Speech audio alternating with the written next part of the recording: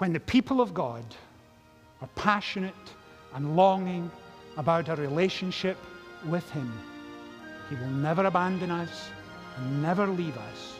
And we look forward to where He is taking us. Welcome to First and Foremost, a weekly broadcast of First Presbyterian Church in the heart of downtown Greenville. Senior Pastor Richard Gibbons invites you to join us as we study God's Word together and discover what is first and foremost in our lives.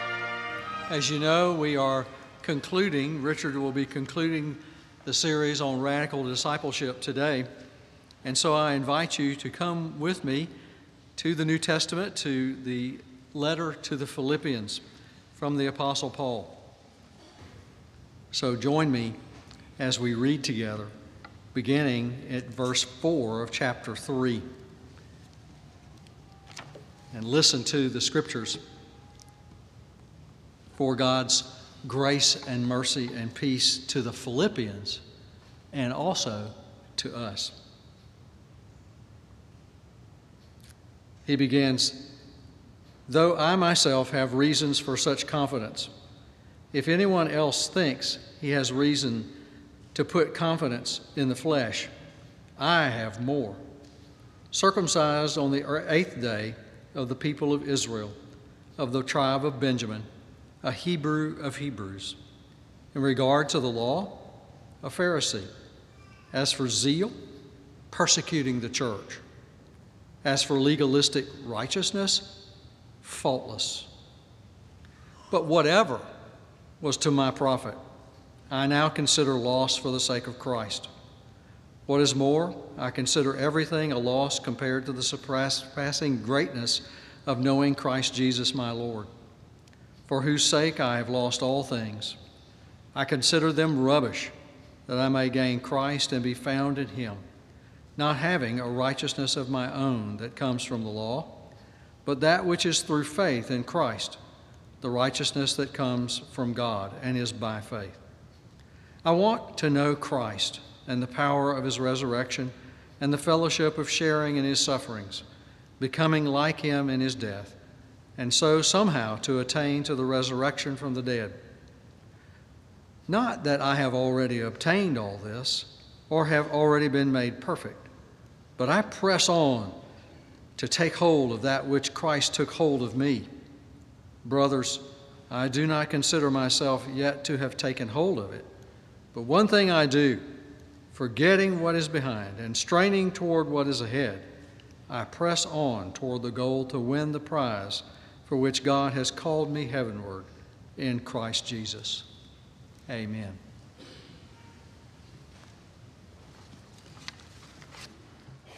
Whenever you come across a new experience that you haven't encountered before, sometimes those experiences will live in your memory for decades later.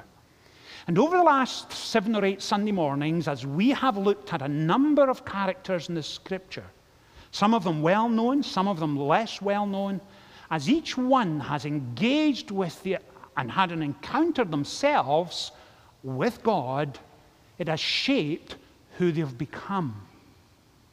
During this series, some of you who have been with us for the last 8 or 10 Sundays know that we've looked at Mary and Matthew and Nathaniel and Peter. We have looked at Sarah and Abraham. And in fact, this morning, in your worship folder, you have a bookmark. Can you take that out for just a second? And this past week, we deliberately designed it this way so that you could take it with you this morning, keep it in your Bible as a memento of all that we've learned over these past 8 or 9 Sundays together. It's been a very encouraging series of studies, and folks have come to me and said, thank you, I've really appreciated all that we've been learning. But I'm also conscious that if I asked you today who was the first person we studied and what lesson did you take away, I would be hard-pushed to tell you, and I guess you might be as well. So we decided that a bookmark with some of the major lessons underneath each of the characters and the passage we studied would be a helpful reminder. For example, right at the top there, you have Mary and Martha.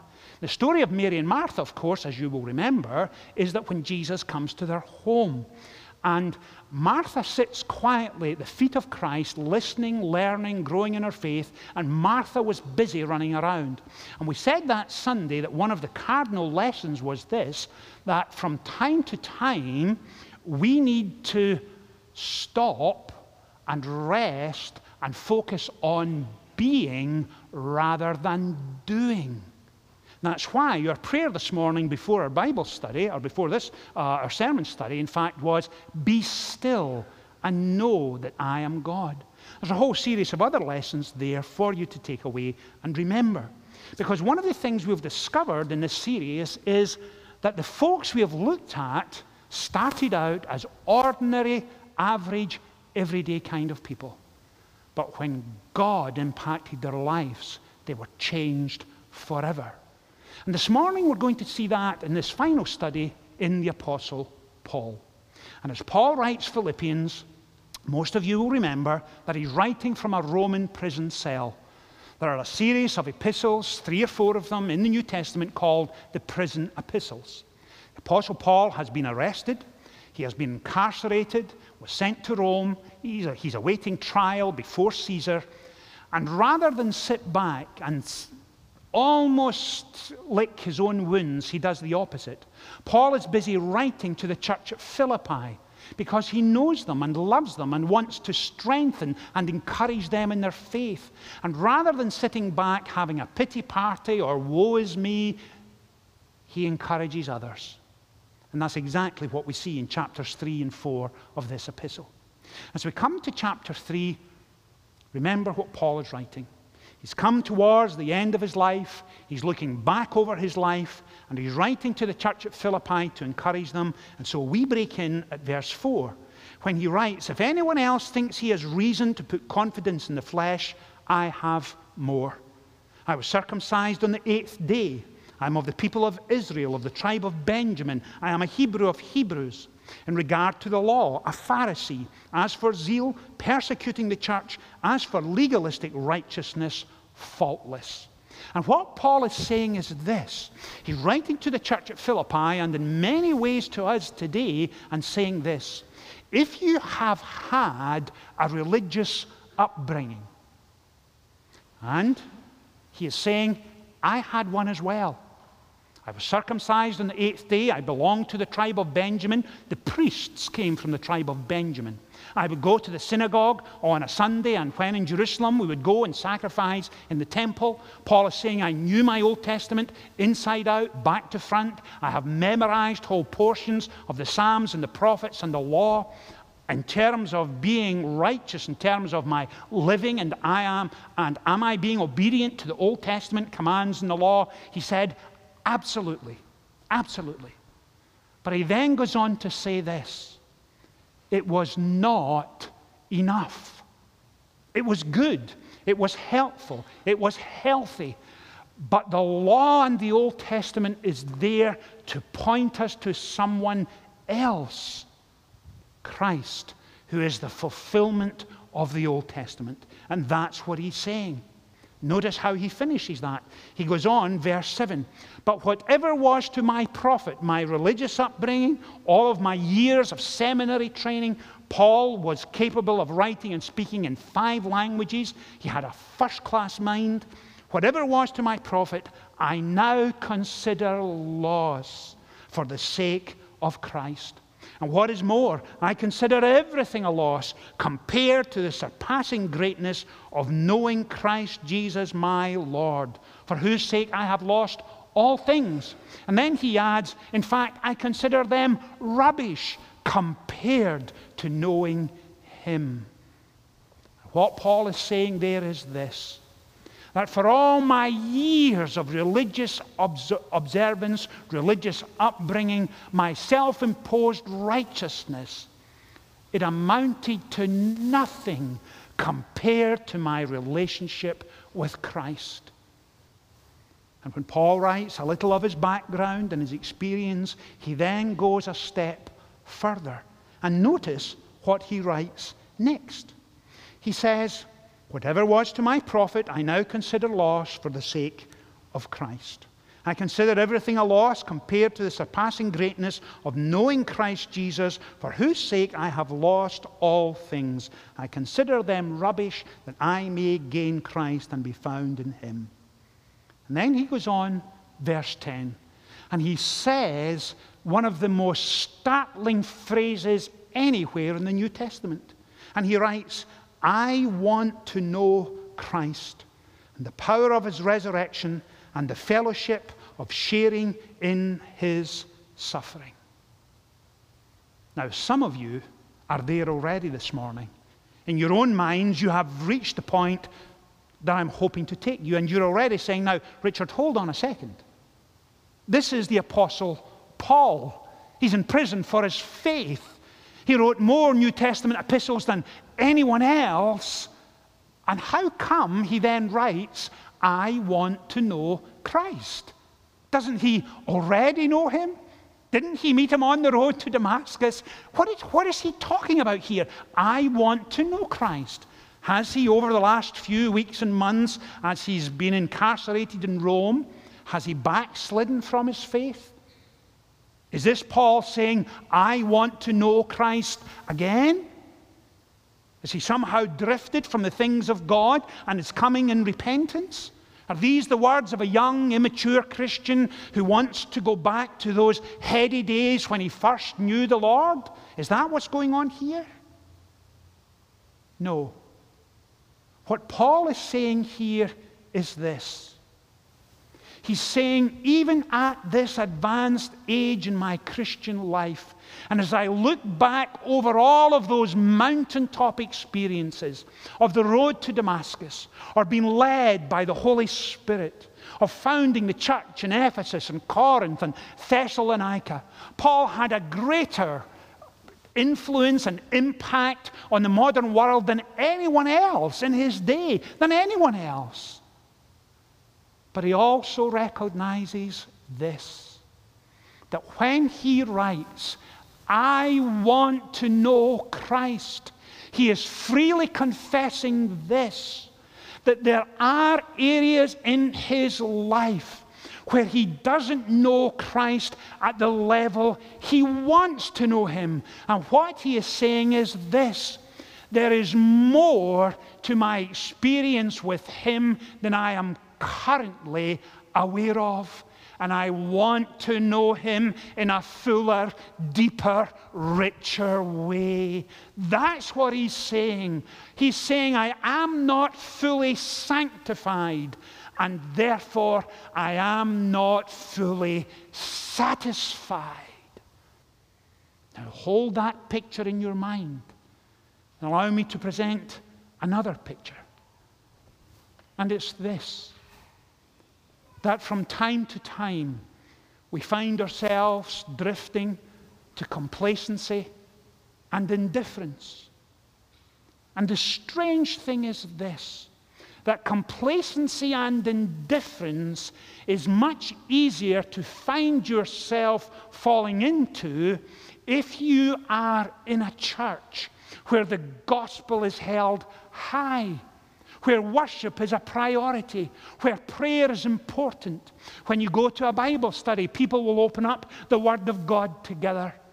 And some of them will talk of answered prayer, of forgiven sin, of God leading and guiding and directing them. And they have an appetite and a passion for the things of God. And you see it and feel it and think, if only I was like them. But the bizarre thing is this, that when others around you are like that, it is easy for you to slip into neutral and just coast for a while. Because the spotlight's not on you. You don't have to speak up at your men's group, or when you gather on a Thursday morning at your ladies' Bible study and you're going through the Beatitudes. Whoever speaks up, that's where the attention is, and you can sit back. You can hide in numbers.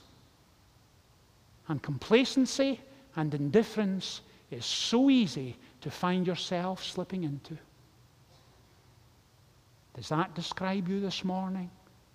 Has God been challenging you in recent weeks and months and drawing you into a deeper relationship with himself, and you have been backing off? You have been justifying in your own mind that you go to church, that you enjoy studying the Bible, that you enjoy times of praise and prayer. But that's not what he's asking you. So let me probe a little deeper.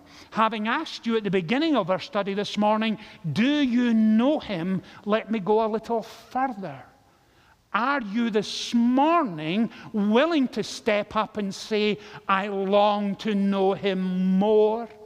I want to go to that deeper place. I want to be able to say, the past is firmly behind me.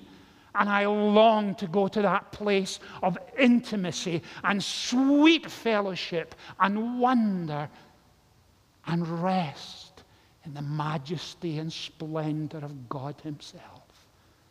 Is that you this morning? And notice what Paul says.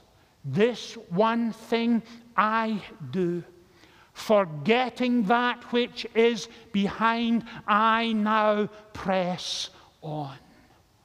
I now press on. And I wonder this morning if incidents in the past have been holding you back. And you've been hurt by someone, wounded by a parent or a school teacher who once told you were nothing and would amount to nothing. And all these years later, you still go back to that event, living in the past, focusing back then. And allow me to say this as gently and as pastorally as I possibly can. That when God takes us, calls us to himself, and he shapes and refines and fashions us, he is interested in one thing: who you are becoming and where you are going. The past is the past. You'll learn from it, but you cannot live there, and you should never allow it to determine your identity and who you are. This one thing I do, forgetting that which is behind, I now press on. I now press on. That's radical discipleship. That's when the rubber meets the road. Now hold that picture in your mind and allow me please to begin to apply the lessons we've learned this morning in a contemporary scenario. Each one of us will remember that over the last couple of weeks in the Mother Emanuel Church in Charleston, untold violence was perpetrated on that congregation in the midst of a prayer meeting and Bible study. After an hour, the alleged perpetrator stood up and killed 9 people. Can you imagine the horrors that they went through? Can you begin to feel the wound and the pain, the overwhelming sadness and the mind-numbing grief of all that took place?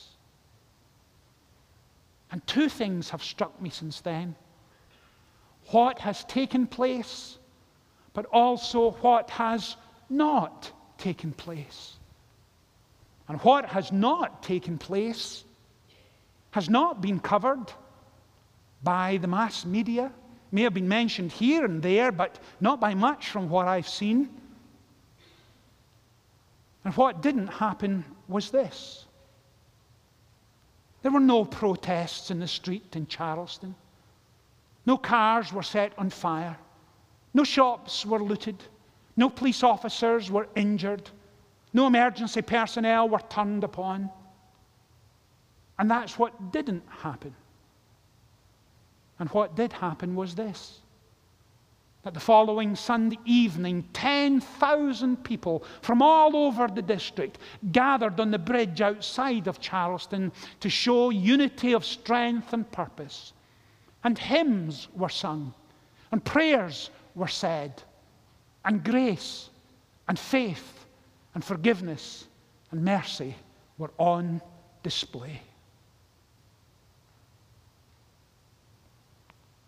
when the young man was arranged to stand before the family, and the family members were asked during that arraignment if they wished to say something, and they talked of Christ, and they talked of the impact he had had in their lives, and they wished that he would come to know their Savior as they knew them. That is radical discipleship, when it really mattered the most, when their back was up against the wall, when their lives were in bits before them, turned to ashes at their feet. They were able to stand for him and talk of grace and forgiveness and love and mercy and prayer and faith. That's what it means to know Christ in that deeper, fuller, richer way. At the beginning this morning, I started with the illustration of people watching. And when you watched those family members in Charleston, you knew that they were walking with Christ. There was no fabrication. There was no kid on. There was no performing for the cameras. Real, radical discipleship was on display.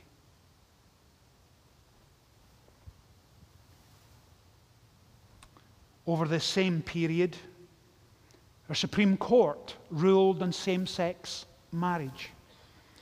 And I wanted to close this morning by focusing on that for the remaining couple of minutes. And rather than do it from memory, allow me please to read what I want to say. Because if I do it from memory, I will certainly miss some things out. It's too important for that.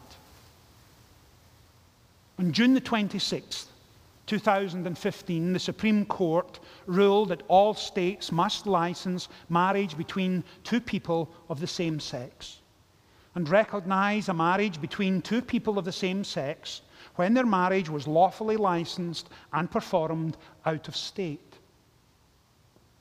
Despite this change, we at First Presbyterian, along with millions of others across the nation, will continue to affirm the historic position of the Christian church, that God has ordained marriage between one man and one woman. By affirming this position, we stand firmly under the authority of Holy Scripture, in continuity with 2,000 years of historical Christian teaching, and in accord with the vast majority of Christians around the world. Therefore, it is clear that while the Supreme Court may be changing the civil definition of marriage, the court has no authority over holy matrimony and the church's blessing of a union between a husband and a wife. The Bible teaches that marriage is the lifelong exclusive union of one man and one woman. While at times we experience failure in realizing that vision, it is nevertheless the standard we profess and toward which we strive. We believe that marriage, like all areas of life, can be redeemed, and that by God's grace all married people can be enabled to live into its unique calling. The full consequence of the Supreme Court's cultural and legal innovation have yet to be seen and will be tested over the course of time. It is our strong belief, however, that this same Constitution, to which the court has appealed, must protect the rights of all people to the free exercise of their religion. In the light of this conviction, we at First Presbyterian will faithfully conduct our ministry in accordance with our beliefs, trusting that this freedom will be upheld. Now, how do we bring all of that together this morning? Well, allow me to suggest this. We, with the Apostle Paul, will say this: this one thing we do, forgetting all that is behind, we now press on. We do not press on alone. on this Sunday, this 5th of July, we say with one voice, we the people hold these truths to be self-evident. And we, the people, will press on. By the grace of God, we will press on. We are not perfect people. We often fail as individuals. Sometimes as a church in years gone by, we have failed. But nonetheless, we will press on. We recognize that we are one nation under God, and we will therefore press on. For we know and recognize that when we are in need of daily grace will be forthcoming. And when we are in need of sudden grace will be forthcoming. And when we are in need of overwhelming grace, He has promised His radical disciples that overwhelming grace will be forthcoming. Because we know what it means to be able to say that whatever was to our profit, we now consider it loss. And what is more, we consider everything a loss compared to the surpassing greatness of knowing Christ Jesus our Lord, for whom we gladly lose all things. Amen. When the people of God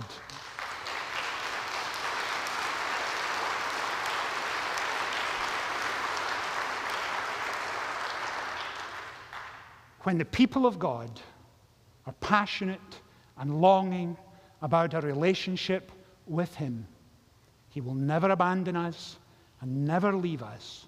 And we look forward to where He is taking us. Let's pray together.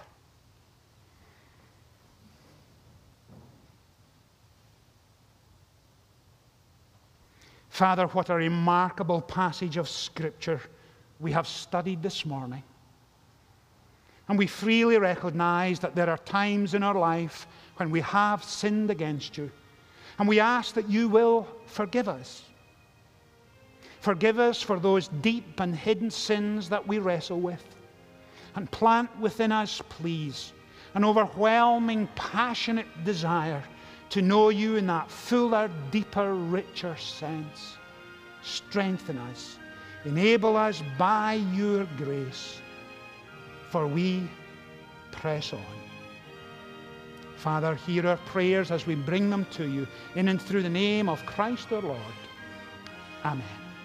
Jesus said, "Come to me, all you who are weary and burdened, and I will give you rest." Do you need prayer for something or someone in your life? First Presbyterian Church offers a healing prayer service each Tuesday evening at 7 p.m. Our prayer ministers will quietly intercede for you or anyone you are representing who needs prayer for physical healing, emotional healing, or forgiveness. Our hope is that you will encounter Jesus, the healer and Redeemer, in a deep and meaningful way.